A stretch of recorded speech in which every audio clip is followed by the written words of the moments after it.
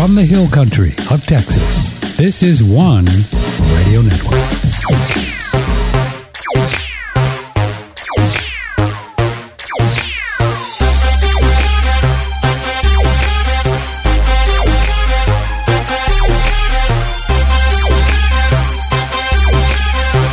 It's the real world of money, featuring Andrew Gause. Mr. Gause is an expert on the U.S. monetary system and currency historian. There's the world of money, and there's the real world of money. And your host, Patrick Timpone. Asking the musical question, what is real money? That's a good question, isn't it, Mr. Gause? What in the heck is money anyway? Holy cow. Yeah, whenever I do the live seminars, I always challenge anyone in the audience. Anyone in this room have $1? And not a soul in the room, except me, has $1 in their pocket. Because what they have, Federal Reserve notes? Is that Well, that's right. Yeah, they come out with notes for $1. Where did the term dollar come from? From the region in Germany, the Joachim Valley, where we had a Thaler, Thaler. And those folks that became immigrants to the United States brought that term with them. Thaler became dollar. And next thing you know, we have dollars. Dollar? Oh, I see. Now, the reason we don't call it $1 now is because it's not tied to any backing? Yeah, I don't call it $1. I call it a Federal Reserve Accounting Unit dollar. Federal Reserve Accounting Unit dollar. Yeah, you can just use the acronym. FRAUD. Oh, I see. You're so clever, aren't you? Clever. I hate it. Fraud. It's a fraud. That's what it is. It's a fraud. There's sure a lot of frauds out there today, boy. They're just swimming in frauds. Here's our phone number, 888-663-6386. This is Patrick Timpone. And a quick reminder that we're going to dig into the Federal Reserve on Saturday and pick it apart like we've never done before, have a special program. All right, Andrew, similar to what we did last Saturday on the Great Depression. Great Depression, which, by the way, is on the front page of OneRadioNetwork.com. It was on there about 30 minutes after we did it. And it's right on there. You can click on it and really learn how the Great Depression started, what happened during it, and what happened after, who was responsible, who benefited, and who took their lumps. And we'll do the same thing Saturday, 3 p.m. Central, all about the Federal Reserve, because we get into it a little bit each week, but never really spend really dig in, have we? No, we really haven't. There's a lot of stuff in there, huh?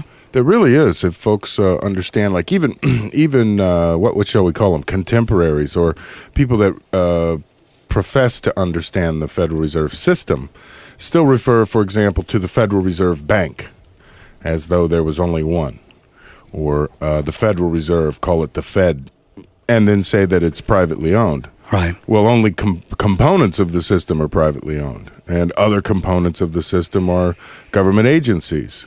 So when you get your facts mixed up like that, it's easy for a politician to dismiss you because you don't have the full story. Yeah.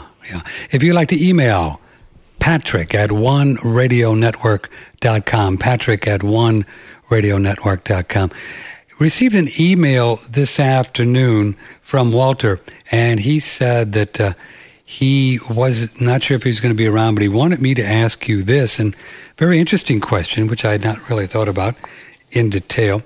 He wanted to know why he said that Andrew picks on the Fed as being the boogeyman, and I'm not sure you do that, but that's his observation. And he said, isn't in fact the Congress the problem, and we do control the Congress, so doesn't it all come back to us? Yeah, indeed, yeah. Is he correct there? He is correct. If I give the impression that I'm picking on the Fed, I'm just jealous. I wish I had their power. Well, that's what he said in his email. We'll go through the whole thing, but he said, well, what would you do if Congress gives you this thing? What are you going to say, no? Exactly. Yeah. So you believe the same thing. Yeah, I understand what he's saying. You can't blame the Fed for this. I mean, they took a franchise that's lucrative, that's good for their long-term health, and to the detriment of the country. So what would you expect them to do? Stand up and say, "Hey, it's not patriotic. Let me give it all back." Uh-huh. It doesn't sound. But there is detail in there, Andrew, that the people that form the Fed are the Fed. Well, yes. I mean, that's a little sticky, right? It indeed is a sticky wicket. Mm-hmm. If Congress would nationalize the Fed, I'd be very happy. And then, the Fed could exist in its present form just within the confines of government. In fact, one of my newsletters entitled Let Congress Do It might speak to Walter's point. And if he would like to read that, I'd be happy to send him a copy, or he could get it at One Radio Network. Okay, all right, good. But the idea being that, if Congress has the power to issue a bond, and if the bond is good, the minute Congress says, okay, we just spent $1,000 that we don't have, so we're going to issue this $1,000 bond, and it's going to yield 5% interest. Now, that bond is an IOU, and the element that makes that bond good would also make a bill good. If Congress just said instead, okay, we just spent $1,000 that we don't have, we're just going to print up 10 $100 bills that don't bear interest, and we're just going to spend them into circulation. Now, the effect would be the same. It's the same $1,000. The only difference is it has no interest attached to it. It's directly issued by we the people. And that's a much more sensible way, in my view, to run the monetary system. Sure. Plus, do we not give just a tremendous amount of power to this entity we call the Federal Reserve, because they make just tremendous profits on making money by making money? Indeed, yeah. And now, to be fair again, because, there are a couple of critics of my work out there, I do want to answer them.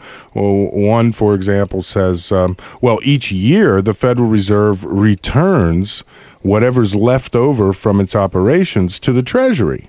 And last year, they returned almost $200 billion to the Treasury of the United States. That's a lot of money. It is a lot of money. And to be fair, yes, we did get that $200 billion. But I always told the grandma story, Grandma send you to the store for a quart of milk and a loaf of bread, and, pick a few things up for yourself. Here's a $20 bill. Mm-hmm. Now, I don't know. I came back with, candy bar, a whistle, a comic book. Grandma was lucky if she got 15 cents in change. I certainly took care of myself. And, of course, I brought her milk and bread. Now, the same could be true for the Fed. If you look at their goodies, while they're a little more sophisticated than comic books, I mean, they do have a $30 million art collection in the private areas of their establishment, and a full-time curator to look after the artwork. And that's $30 million at cost, too, Patrick. You know how that art goes up the same way rare coins do. Well, they're good investors. Indeed, they are. And then their office buildings, they have the most elaborate edifices in the world. You go to a Federal Reserve Bank building, it's just James Bond style, And they spend plenty of money on that, and then they pay their salaries, they pay their employees, they pay for the 47 Learjets that they fly around the country, and the pilots and the maintenance mechanics. And when they're all done, then they still have $200 billion left to send back to the Treasury. And then plenty of money to use for whatever purposes they want. Monetary operations. Right? Yeah, they don't talk about that. Is it fair to say then, and we will get in deeply into this on Saturday, but just to whet your appetite, is it fair to say then that the salaries are very handsome? Is that a fair word? Is that a fair word? Handsome indeed, yeah. Six-figure salaries abound. Mm-hmm. Yeah. Like you talking 200,000, 300,000, 400,000 a year? 200,000, 400,000 a year for mid-level managers. The kind of salaries that Congress would never approve of. But so then it literally would take, quote unquote, an act of Congress to change this. But they could change it, couldn't they? They sure could. Could they? Congress granted. I mean, they could really do that. So it wouldn't. It could be a peaceful overthrow of the Federal Reserve, if you will, if Congress wanted to get their arms around that one. I doubt it would be peaceful. Yeah. And the president would probably want to veto it because he's probably, can we say safely, he would be friends of those Federal Reserve people? Well, a lot of the money that they make, they use to, of course, cement their position. I see. And that's done through campaign contributions. As I've noted in previous forums, if you look at and again, it's very easy to find, Federal Election Commission, FEC.gov, look at the records, and see that the primary owners of the Federal Reserve Bank of New York, for example, are the prime contributors to both sides of the campaign by far. Like, there's not even anyone close to them. The second biggest is their lawyers, and then the third largest is their lobbyist. So they employ a law firm, they employ a lobbyist, the lobbyist and the law firm give plenty of money, and as does the bank themselves. And so the only people that are elected are people that are friendly to the ultimate owners of the very Federal Reserve now they're being asked to abolish. And if these guys aren't making any money, well, then they sure can't contribute to any campaigns. Mm-hmm. We might go back to old-fashioned, stumps and people talking to people and, no slick campaign stuff because not enough money to do it. And I think it would also be a fair assumption, or would it, I'll ask you, that with all this money there are probably strings attached and could be to protect their interest, the Federal Reserve's interest. A little bit of a quid pro quo. Sure. It's only reasonable to assume that. Yeah. It's a lot of money. People donate for a reason. Sure. They don't donate because they're patriotic. They're looking for something. Okay, we'll really dig into the Federal Reserve on Saturday like we did the Depression last Saturday. And speaking of those folks at the Fed, they released their meeting minutes that they had, I guess, the last day of April. And it wasn't a very bright, cheery forecast. GDP, 0.3 to 1.2, if I recall, for 2008. Unemployment's going to be up. Inflation's going to be up. And so do they not have an invested interest to be maybe a little more rosy than what it really is? But it sounds like they might be telling what they believe to be the truth? Yeah, I mean, remember, this is the Board of Governors, and the Board of Governors is separate and distinct from the Federal Reserve banks. Oh, okay, see, that's right, yeah. All right, the Board of Governors, they are separate from the bank. That's right. The Board of Governors, and they're the ones that have the meetings, and do they control the interest rates? They do, yeah. But I'm sure they have input from the guy in New York and all that. Well, the input comes through the manager of the Open Market Committee. Now, the Federal Open Market Committee, which is the Federal Reserve Board has an arm, if you will. And this arm operates within the markets to influence monetary policy, and the arm is called the Federal Open Market Committee. Hey, here we go, Patrick. We're getting into the Fed right now. Yeah, I know. We keep going there. Yeah.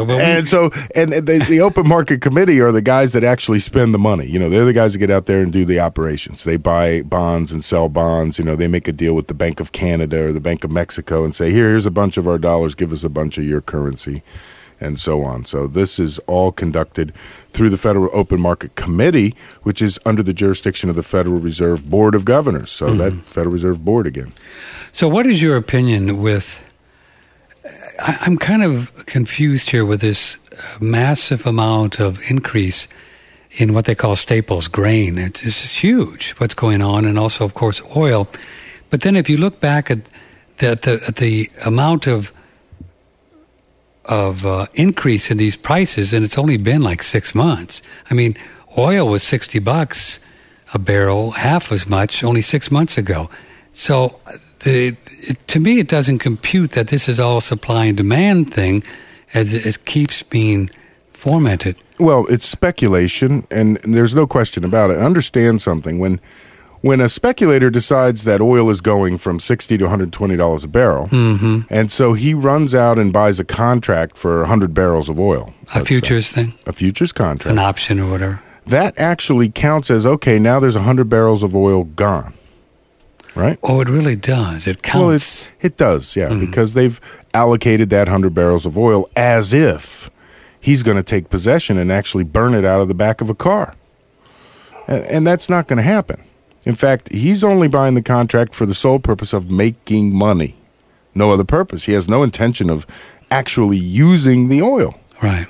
And so this is really where the imbalance is caused, or being caused. In fact, India just moved to eliminate some of the futures tradings on some of those staple instruments or staple items that you're talking about, things like rice. Yeah. Because in reality, to allow speculators who have no intention of using the rice or the oil or the corn or whatever we're talking about, and they're merely buying it to speculate because they think it's going up.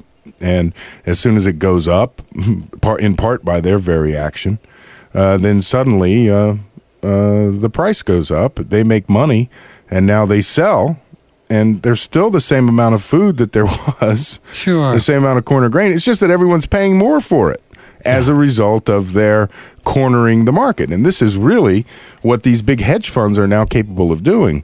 The sort of things that the robber barons used to do back in the day. You know, Jay Gould and the gold corner of 1869. This is those that fail to study history are doomed to repeat it. So then this whole food crisis, certainly there is more people every day and eating more food. Indeed. But it's not, it's just a whole lot of different factors, and it's not Yeah, somebody did some math. Somebody said, wait a minute, if you've got corn supplies at 14-year lows, and if you have, you know, we're putting a program in place to make gasoline out of our corn, out of our growing acres in the United States, so that's going to cut the world supply of corn. That means the price is going to rise. Hey, what do? Buy corn. Simple enough. Out of the $130 oil, can you speculate, if you're allowed to do that? 60%. 60%? Yeah. Of just people going short? Speculators, and going wow. Yeah, Speculators. That's amazing. It is. It's a big cap. That's amazing. Holy come on. Now, and you know what that sits with? If you look at consumption on a worldwide basis, and you look at production on a worldwide basis, you'll find an excess of production right now, today, of about 2 billion to 3 billion barrels a day, 2 to 3 million barrels a day, more than we use. Right now. There's no shortage. Yeah. The idea that there's not enough oil is inaccurate. In fact, there is a surplus of oil. The production is above consumption. is it correct to assume then, Mr. Gause, that the people making the most when oil is 130 are the people who produce it and you buy it from them? Not necessarily. No. I mean, don't you have to give nearly 130 to the Russians or Hugo Chavez or the Saudis or something? Indeed, you do, unless they forward sold their production to you 6 months ago when it was $60, and now it's 130, and you're making money on speculation. So people do that as well. Oh, indeed they do. You know, when you're going to put an oil refinery up, or you're going to poke a hole in the ground and start pumping oil out, you want to know that oil is going someplace, so you strike a deal. You say to Texaco, or you say to Amoco, or you say to whoever, I'll sell you this amount of oil per year or per month for the next 6 months or a year or 10 years, however long you make your arrangement. And then they promptly put that on the market. That production, if you will, is then hedged or sold forward so as to make sure everybody's locked in, so that there are no surprises. You started drilling when oil was 60 and now it's 15 and you can't pay your bills. Everybody's locked in. And so this causes supply and demand to be leveled out over many months of production, in fact, many years in many instances, so that the folks that are putting up the money to drill the rig and to get the oil out of the ground know that they're going to get X amount of dollars for the next set number of years for the oil that's produced.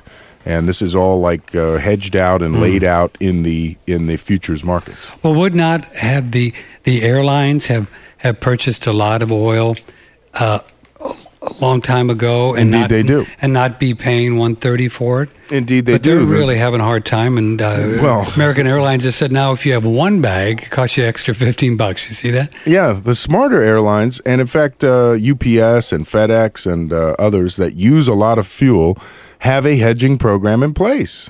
They know their fuel costs and lock them in for the next year. But just because now, I'm a corporation, and I'm a greedy one at that, okay?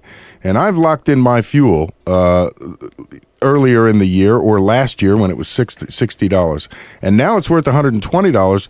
Why don't I just leave my plane on the ground and sell my oil? I mean, I see, now I've got this big profit on the books. Should I give that back to the consumer? I don't think so. Not when I'm at a competitive advantage or disadvantage if I haven't done it with every other airline on the field. So I'm going to raise my prices if I'm able to, regardless of whether I've had the good sense to hedge my fuel position or not. Right. Just for fun, I called a broker that I know in Chicago, and he does like oil options.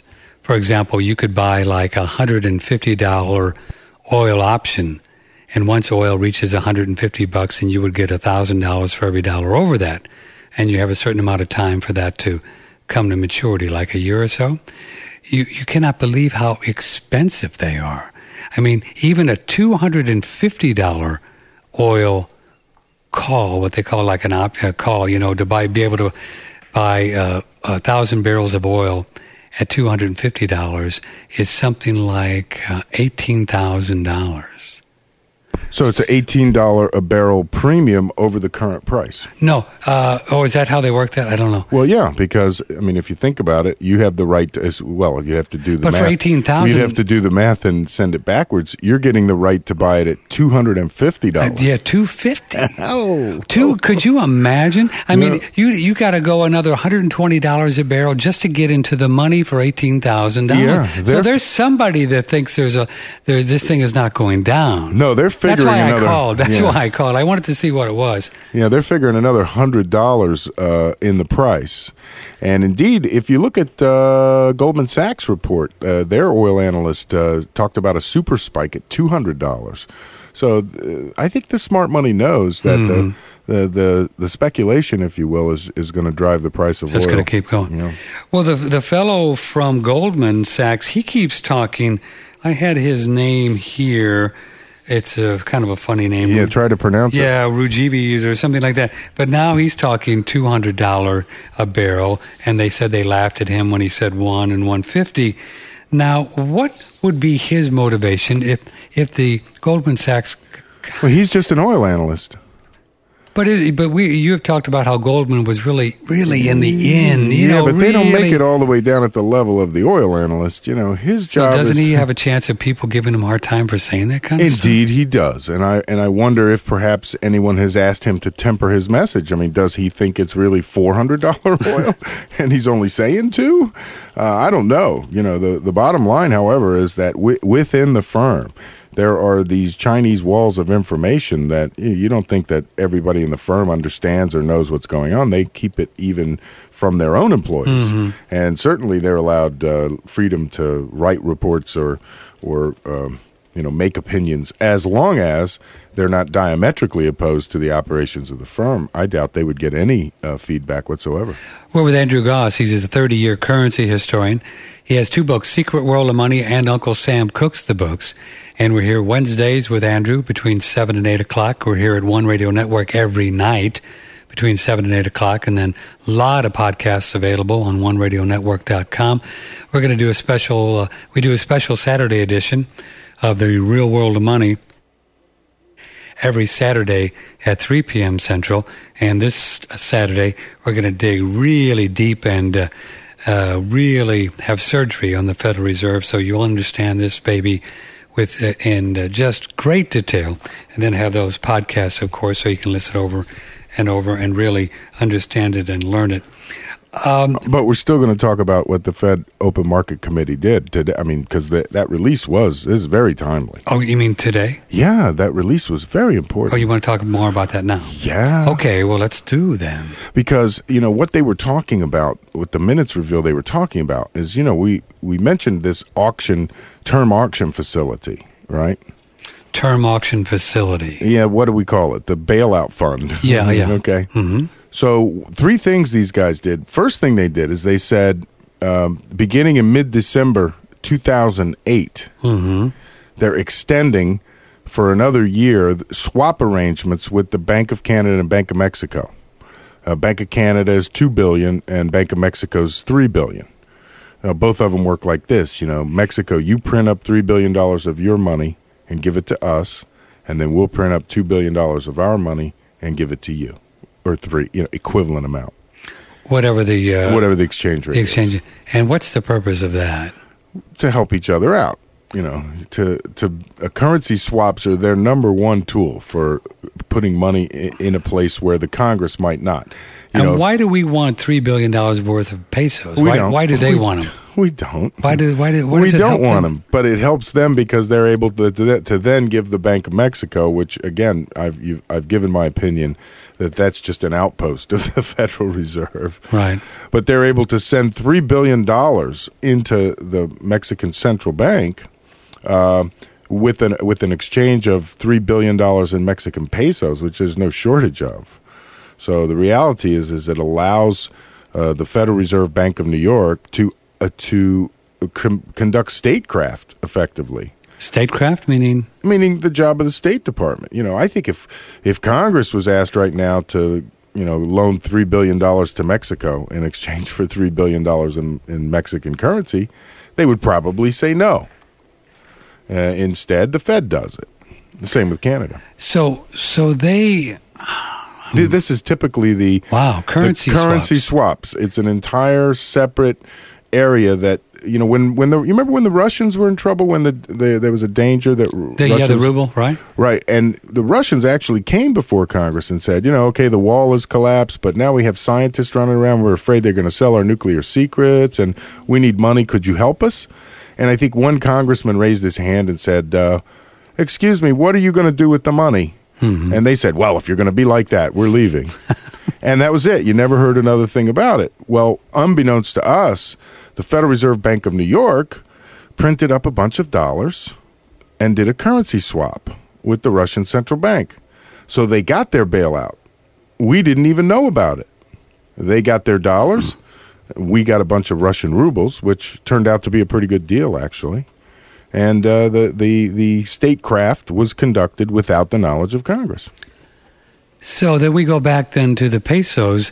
The Mexican government prints pesos just like they print. Well, the Mexican central bank. Central bank prints gets pesos. The pesos, yeah. Just like the Federal Reserve. That's right, Federal Reserve Bank. Right. So just nobody will take them. Yeah. Well, why does the Federal Reserve want to exchange? I still don't understand what the benefit is. Well, yeah, we wouldn't know what the benefit is. We would have no way of knowing what the arrangement is or what was being done. What the deal is or what they get for it or anything exactly. like that. All we know is that the Fed has now, by unanimous vote, given the committee another year to do this. So that's one of the things that they did. Today. Well, this was revealed today. I see. They actually did it a few weeks ago. Of course, nobody talks about this or knows what this means. Nobody even reads these things. Yeah.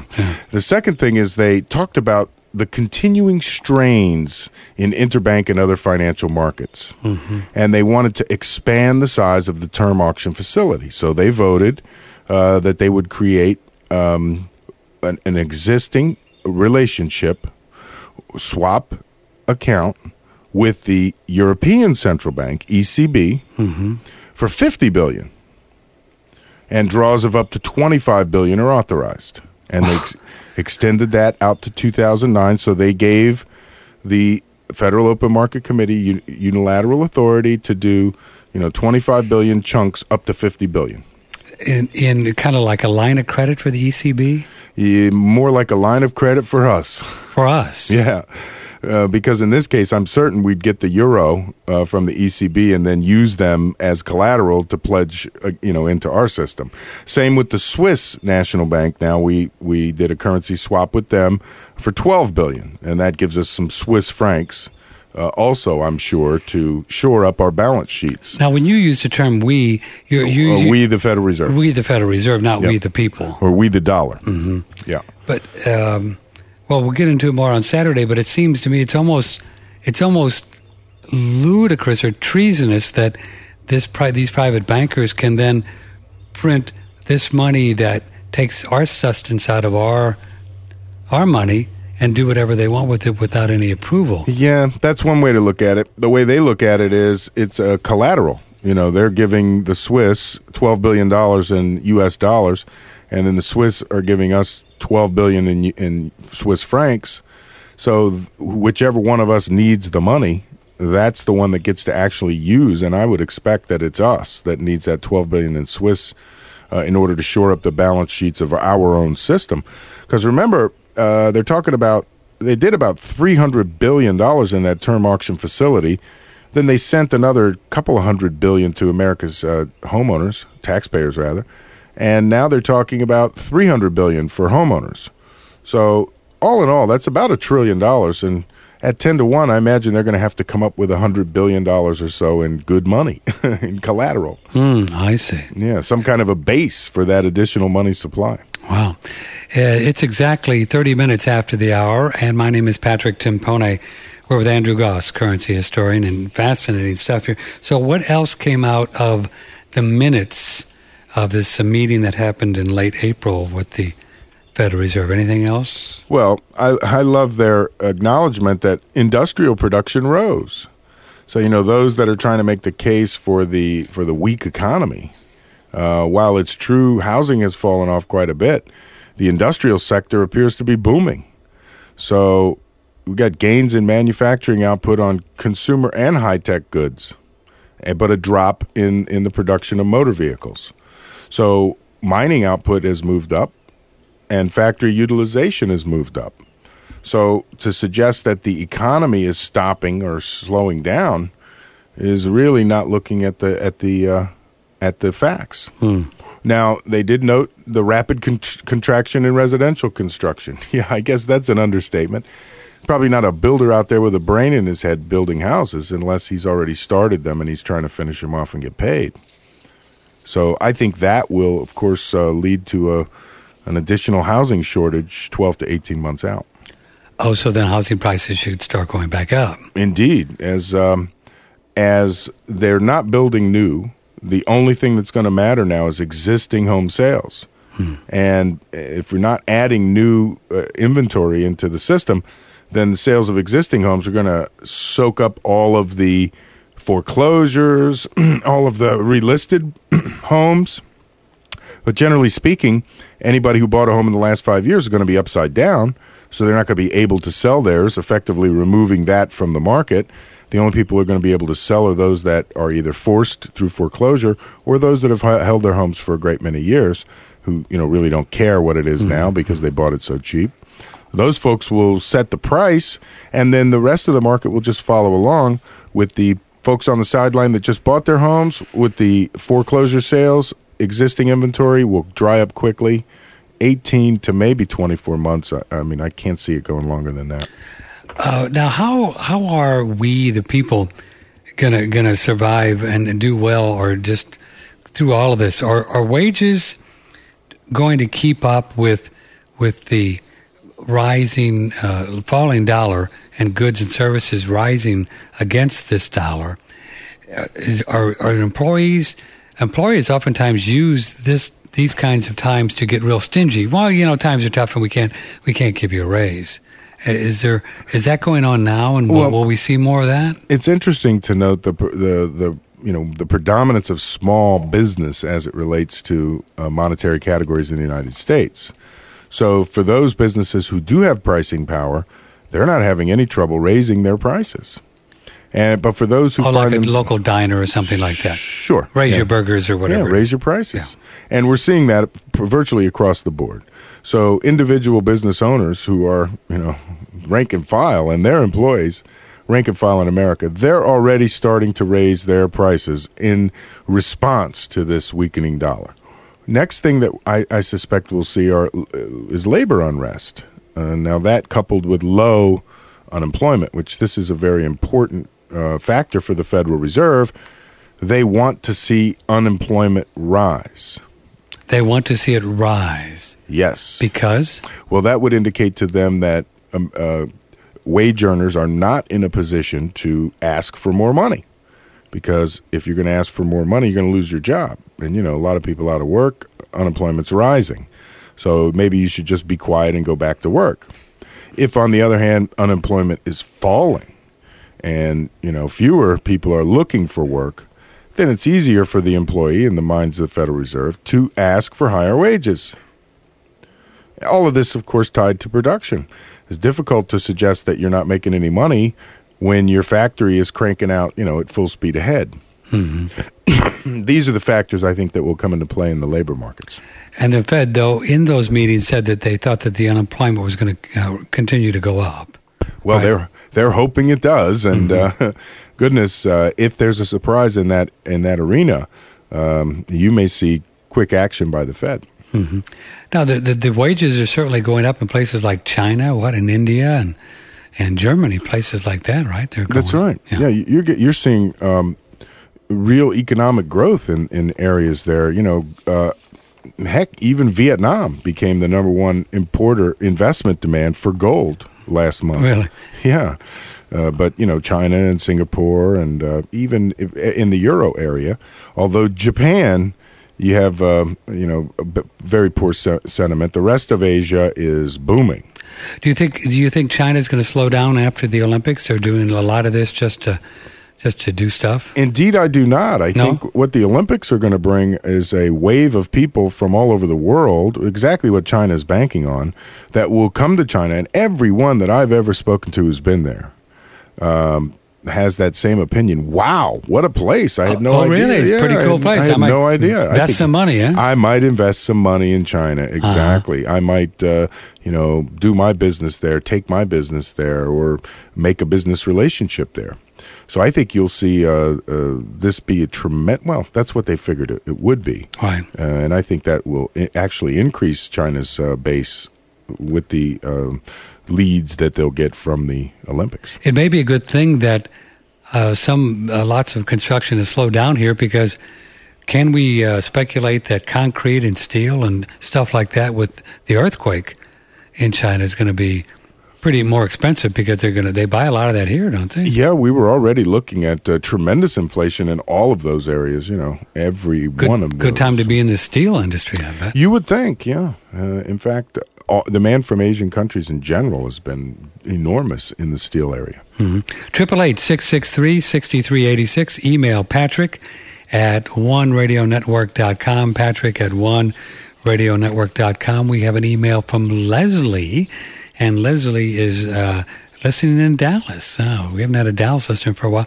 Leslie wants to know, I've been listening to Mr. Gause for a while, and I understand what he's saying, and I just don't know how to begin to invest in gold. And I just want him to give me a few ideas. She said, I don't have a lot of money, but I want to do I want to start. Yeah, you don't need a lot of money. I mean, $20 gold pieces are available in low mint states for, $1,200, $1,300. You can buy silver dollars in high mint states for $75 to $100. There are options really for every player there. And I would strongly recommend the $20 gold piece. So if you get a $20 gold piece for, say, $1,300 at gold at, what is it, 920 something? Yeah, 930. Was it 930? Yep. Give us an idea of where that goes when gold goes to, say, 1,000. Well, using Mint State 64 as an example, last time gold was at 450 under the right economic conditions. See, this is what is key here. When gold is 1,000 and falling, this sentiment is going to be different from gold, being 1,000 and rising. Yeah. So it's all about the sentiment. And in the case of an inflationary economy, what tends to happen is, especially in these limited availability items, is that the premium above their last sale starts to increase, a lot like they do in the oil and every other market, right? So if you're holding a $20 gold piece and it's just gone up $10 every day, you're going to price it at least $10 higher, maybe $20 higher, or $30 higher. Who knows how much higher you would go? And that, of course, increases premium. So it's the same idea with oil and other commodities. All of them, yeah. When it's just the speculation of where is this thing going, right. That's what really drives the price. What really drives the price. Right. And so it wouldn't be unreasonable to double the value of that $1,300 coin to $2,600. So I would not be surprised to see that in a very short period of time. Like 6 months? Yeah. You follow that oil price. If Goldman Sachs is correct, if their analyst is correct, rather, and gold hits $200, oil hits $200 in the next 6 to 12 months, then at the 10-to-1 ratio, gold itself, just the underlying gold in that coin, has to be $2,000. And following it from 930 to 2000, I'm going to assume going to go up 20 like a broken record. And so I would imagine premium would increase rather dramatically. Now, the reverse is true in a falling market, incidentally. In a falling market, premium tends to evaporate a lot quicker. So in a rising market, however, it's good to own something that's in fixed supply. Do you think what would it take, say, in the next 3 to 6 months to see gold start to go down? What would have to happen? That would be easy, actually. Strengthen the dollar. Let's assume strengthen the dollar. Yeah, let's assume for a minute the Federal Reserve comes out tomorrow and says, and we read their minutes, and it says something like, "That's it. We're not swapping with anybody. We're not trading with anybody. We've fixed the money supply absolutely solidly at $14.7 trillion." Is that where it is now? That's about where it is now. Yeah. Really? And again, it depends on what you count. Yeah. What it's do you really count? 14.7? Yeah. Andrew, it was just 13 the last time we talked, not too long ago. It's raging. And goodness. They're adding money at a rate now it just boggles the mind. What would you say the inflation is? Is 20%? 24. 24? Yeah, and rising. And again, we don't get to see it all, so my goodness. We might have to find out in hindsight that it was more like 30. Okay, so let's go back. So you said if the Fed came out and said, all right, That's no it. more money, man. No more money, man. This is it. 14.7 is where we're going. That's it. And the dollar would start to strengthen. Yeah. And then gold would go down. Yeah. Yeah. And so would houses. Yeah. And so would everything. Everything would go down because now suddenly we've got $45 trillion in known liabilities between the government, corporations, and individuals. Right. Okay? So now there's only $14 trillion in money to pay $45 trillion in liabilities. So now everyone is chasing after a same thing we were just talking about. Chasing after a dollar that they need to make a mortgage payment or to make an interest payment or to make a payment. And those that can't gather them, well, they're foreclosed upon and their property gets thrown into the market and then that value falls and so on. And it's just like a never-ending cycle until it reaches equilibrium. And I imagine that would be, way down. I mean, the bottom would be about a third of, so a dollar of today would be worth $3 or $4 just to balance those books. And then I believe there are another, $100 to $125 trillion in good off-the-books liabilities that would also have to be made whole on.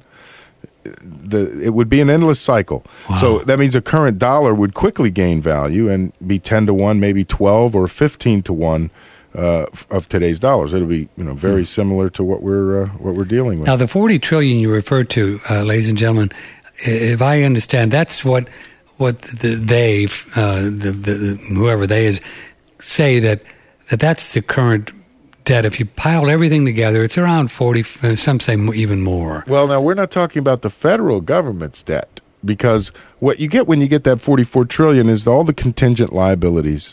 If all the student loans go bad and all the Fannie Mae mortgages go bad and that's how you get the $45 trillion. Okay. Everybody lives. Oh, that's not the debt. That's not what we're talking about. Okay. What we know for a fact is that there are $9 trillion or so, maybe 10 in Treasury obligations, direct Treasury obligations. So that's 10. But then you've got consumer debt and you have corporate debt. And you have sovereign debt. Oh, so that number is about 44 as well as maybe the big number, the other That's kind of right. debt. Yeah. So that's the reason. That's why I was confused, because that number, this consumer debt and all of that, it's a moving kind of a thing, and you got to keep paying on that. That's right. Okay. And it requires demand from more areas than just the federal government, which, Wow. They have their own demand for money that they'll be dealing with. But that is just a small portion. In reality, they're only assuming that none of their contingent obligations go bad, and you don't see a wave of foreclosures in Fannie Mae, and then suddenly now they got to bail out Fannie Mae for a couple of billion or trillion or who knows how many. So that's, of course, figuring their normal consumption of money, maintaining the war in Iraq, funding Social Security, funding Medicare, Medicaid, sending aid to the states, building roads, doing all the things they normally do. They have an idea of how much money they're going to need. President Bush's budget was like $3 trillion next year, right? In 2009? Yep. It's like a $3 trillion. That's his budget. That's his budget. Yeah. And so, assuming other presidents are going to do the same, you can calculate what percentage of our money is going to be needed. How much money in the money supply are we going to need for everyone to get money and pay their bills? And out of the $3 trillion, what is collected from Americans in taxes about? About 800 to 900 billion. Oh, not even a third. Yeah. Not even a third. It depends on how you add it, you know. And where does the other 2/3 come from?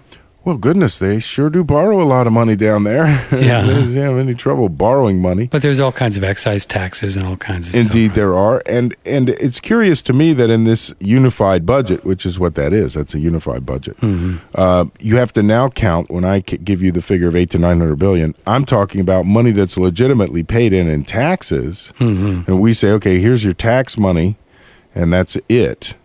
But they count in their $3 trillion all of the money in trust, Social Security trust, Medicare, Medicaid. If you look at your typical wage earner's paycheck, you'll see all those different categories. So the one where we're talking about 800 to 900 billion, that's just the income tax portion.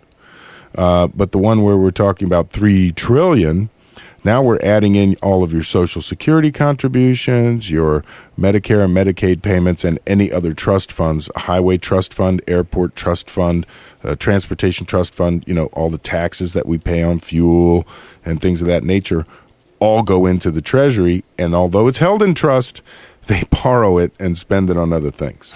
So that goes in against the $3 trillion. That's right. But then we're usually 400 or 500 billion short. Yeah. Right. So then that's what we borrow from, and everybody, I hear all these presidential candidates talk about borrowing it from the Chinese. That's a metaphor, folks. You're really borrowing it from the Federal Reserve. Yeah.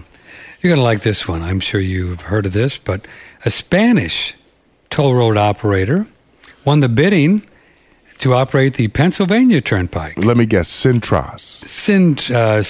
Yeah. Centra. Yeah, and along with Citibank, Citigroup, yeah. Isn't that primary owner of the New York Fed? Yeah, so that it's a $12.8 billion Pennsylvania Turnpike. Yeah, so now they're going to loan. This is just the slickest maneuver ever. This is amazing. They take this foreign corporation, right? They loan it $13 billion. The Federal Reserve does. Citibank. Oh, Citibank. Citigroup, the underwriter. The underwriter. And maybe they'll get in the other guys, you know, they'll do 3 or 4 of them together on the deal. And essentially, the foreign corporation writes, I owe you 13 billion. Maybe they put up $1 billion of their own money. Right. Who knows, you know. The reality is that they're going to borrow the other 12 or 13, whatever they need. They're going to borrow it from the primary owners of the New York Fed, in this case, Citi. Citi's going to create the money through the New York Fed, loan it to this foreign bank, take a cut. Their underwriting fees are going to be close to $1 billion on that deal. Citigroup? Yeah. So they're going to take $1 billion off the top and then give the other $12 billion to the politicians in Pennsylvania so they can go out and get themselves reelected. Then the people will pay their tolls to this Spanish consortium. It's just win, win, you win, You got to win. be kidding. No. The $12 billion that Citigroup creates and loans, they don't give it to Centrex or whatever they are. They do give it to Centras. And then Centras gives it to the Pennsylvania boys. Oh, they give it to them as what? How do they do that? We're buying your road. Here's a check. Oh, I see. So then they'll put it in one of these trust funds and steal it from it, like the Highway Trust Fund or something. Well, the money goes directly to the state of Pennsylvania. Right. So now what will they do with it? That remains to be seen. The plan that I've heard is that they're going to take the $12 billion and fix up all the other roads. Oh, the other roads. Yeah. Now, you know why Pennsylvania. You know why that makes sense to me? Because as soon as they get the other roads fixed up, they'll sell those too. Man, what a scam. You see, because remember, I see us pulling out of our driveway with a transponder on our car, and the moment we use a road and emit a carbon footprint, then that transponder recognizes what we're doing, taxes us accordingly, takes our toll and deposits it in the account of whoever is running the system.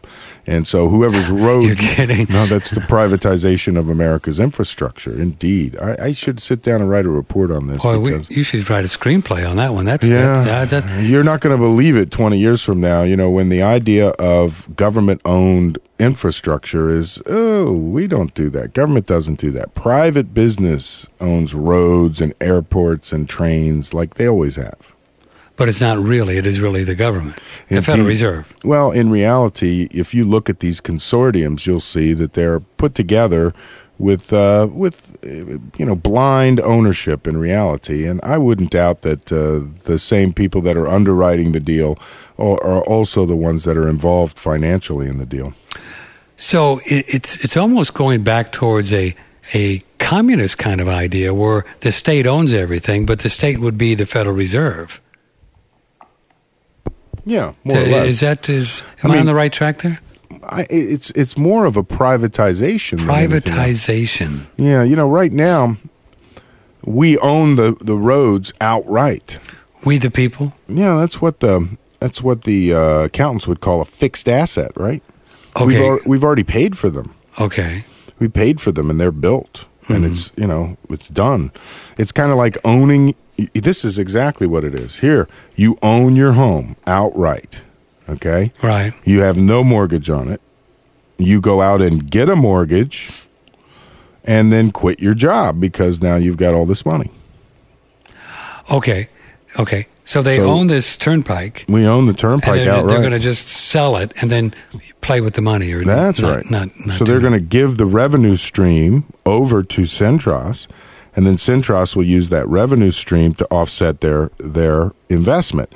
But knowing what we know, what we've spent the first half hour discussing about how inflation is going to rage and how the dollar is going to plummet and how, it's going to take twice as many dollars to buy the same amount of goods and services. Right. So too will the value of that toll road increase, and so too will the value of the tolls increase. And all of that accrued equity will not go to the people anymore. Now it will go to private corporations. So it's a terrible, terrible deal for the American people now at a time when infrastructure is going to cost 3 or 4 times more, 5-10 years from now. Now we're going to sell our infrastructure at the lowest cost. It just absolutely is insane. Well, that toll road's worth $40 billion. Yeah, they listen to the real world of money because they're buying an appreciating asset. They're not stupid. I mean, right? They're buying an appreciating. Now, can we say then the people of Pennsylvania have no idea how this all works? Not at all. In fact, I'm sure that the plan is sold to them on the basis of the benefit to them, the $12 billion that we're going to get right away. But this is the same thing that's happening in Texas, right? It's happening everywhere. And, it's the water utilities. I don't know. Goodness. Do you have water utilities where you are? I'm not sure. Are they Andy. privately owned? A lot of people have wells, but here in the big city, when it all started, the municipalities would drill their own wells, and then they would supply water to their municipality. And along came Suez Lyonnaise with Citigroup in tow and various other underwriters who convinced these municipalities that they should sell their water company to them and take this big chunk of money and go and do whatever politicians do. And every municipality in North Jersey here, right outside of New York City, has sold their water company. Wow. Save a few, and now the French, Suez Lyonnaise, control the water supplies for, a population center of 1/4 of the nation's population. What was that line from, was it Thomas Jefferson?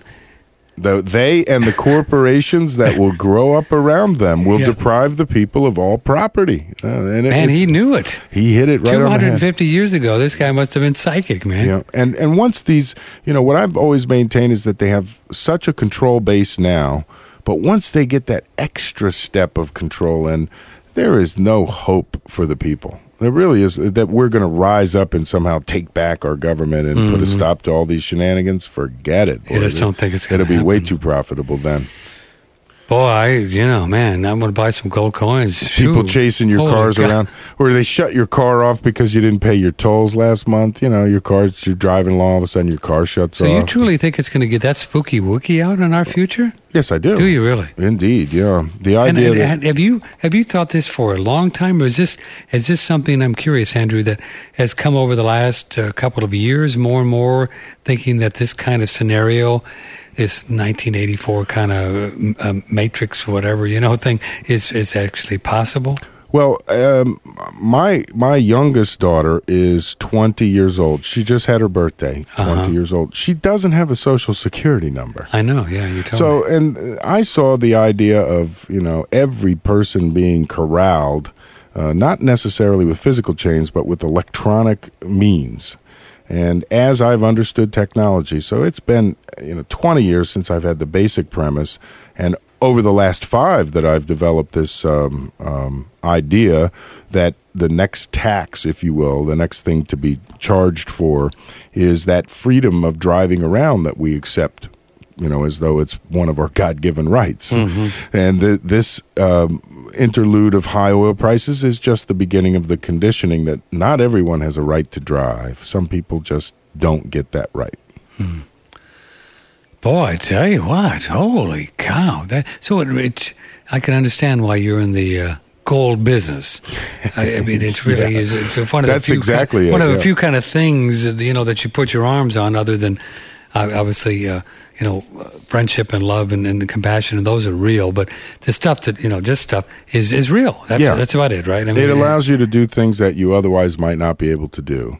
And so to Leslie and to any others out there who are listening who want to learn how to do this, I have a great little audio CD entitled Protecting Your Wealth. I'll be happy to send it to you. Feel free, give me a call at my office number anytime. You can talk to me. The number's 800-468-2646. 800-468-2646. Yep. So you don't see anything. What kind of rosy things do you see in the next few minutes that we have happening? Do you see anything out there that's kind of like positive in the way of the dollar gaining in value and things kind of leveling out a little bit? No, what I do see is technology providing us with that, the leverage, if you will, to withstand inflation. So, being more productive, information being accessible much easier, getting things done being easier, this sort of technological advances that we always assumed would improve our lives instead is just going to make it so that we can continue to exist. Yeah. Boy, it really lends a lot of credence to the idea that staying home someday and just growing your own food and things, could be a good thing to do. Indeed it could, yeah. You know what I mean? If the whole driving thing gets really weird. Put up a water wheel and put up a nice wind turbine and some solar panels and, a couple acres of food and just never leave. Yeah. And, you mentioned the water thing, and I want to do a quick mention here. I know a gentleman who puts in rainwater collection systems, Andrew, in the Dripping Springs area.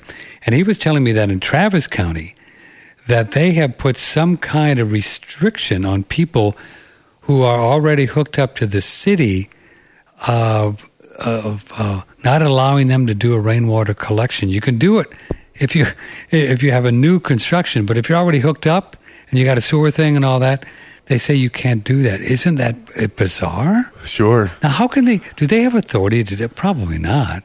Nah, usually not. So they just do it, and people don't do it because they think they can? Yeah, it's like who's gonna stand up and fight, right? Who's gonna challenge that you can or can't do something? Could you imagine a government organization telling you can't collect rainwater? Yeah, that's not your rainwater. You're supposed to just let it drain.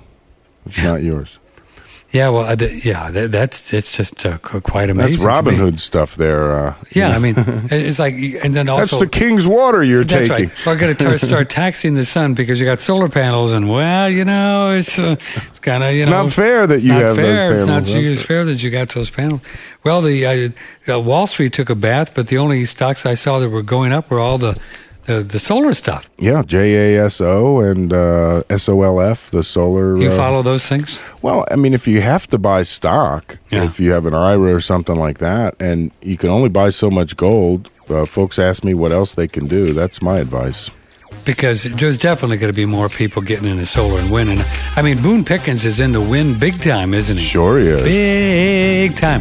Okay, Andrew, thank you very much. Once again, your number is 800-468-2646. We're going to see you Saturday, 3 o'clock. We're going to do a whole thing, really dig into the Federal Reserve and have some fun, okay? That's going to be fun. Thanks, Andrew. All right. See you. Have a good night, sir. Bye-bye. My name is Patrick Timpone. We're going to have fun tomorrow night. We have Dr. Hulda Clark, who's one of the great ones in the field of health. And that is tomorrow night between 7 and 8 o'clock. Tell all your friends, Dr. Hulda Clark, tomorrow night, 7 p.m. right here on One Radio Network. Know the source on One Radio Network.